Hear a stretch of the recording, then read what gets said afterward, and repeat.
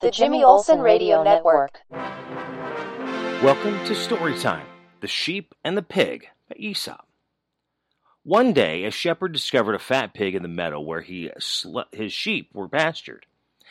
He very quickly captured the porker, which squealed at the top of his voice the moment the shepherd laid his hands on it.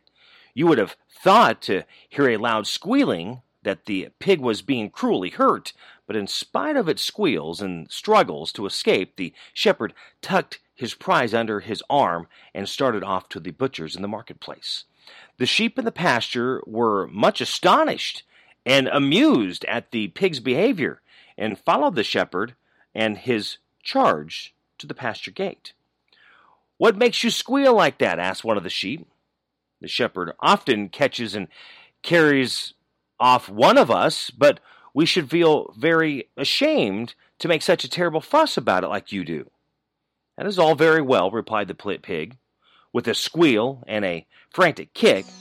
"When he catches you, he is only after your wool. But he wants my bacon. Cree! It's easy to be brave when there is no danger." If you enjoyed this story, share it on social media. Find more Storytime on social media, also through youtube.com/mybuddyjimmy101 or at mybuddyjimmy.com.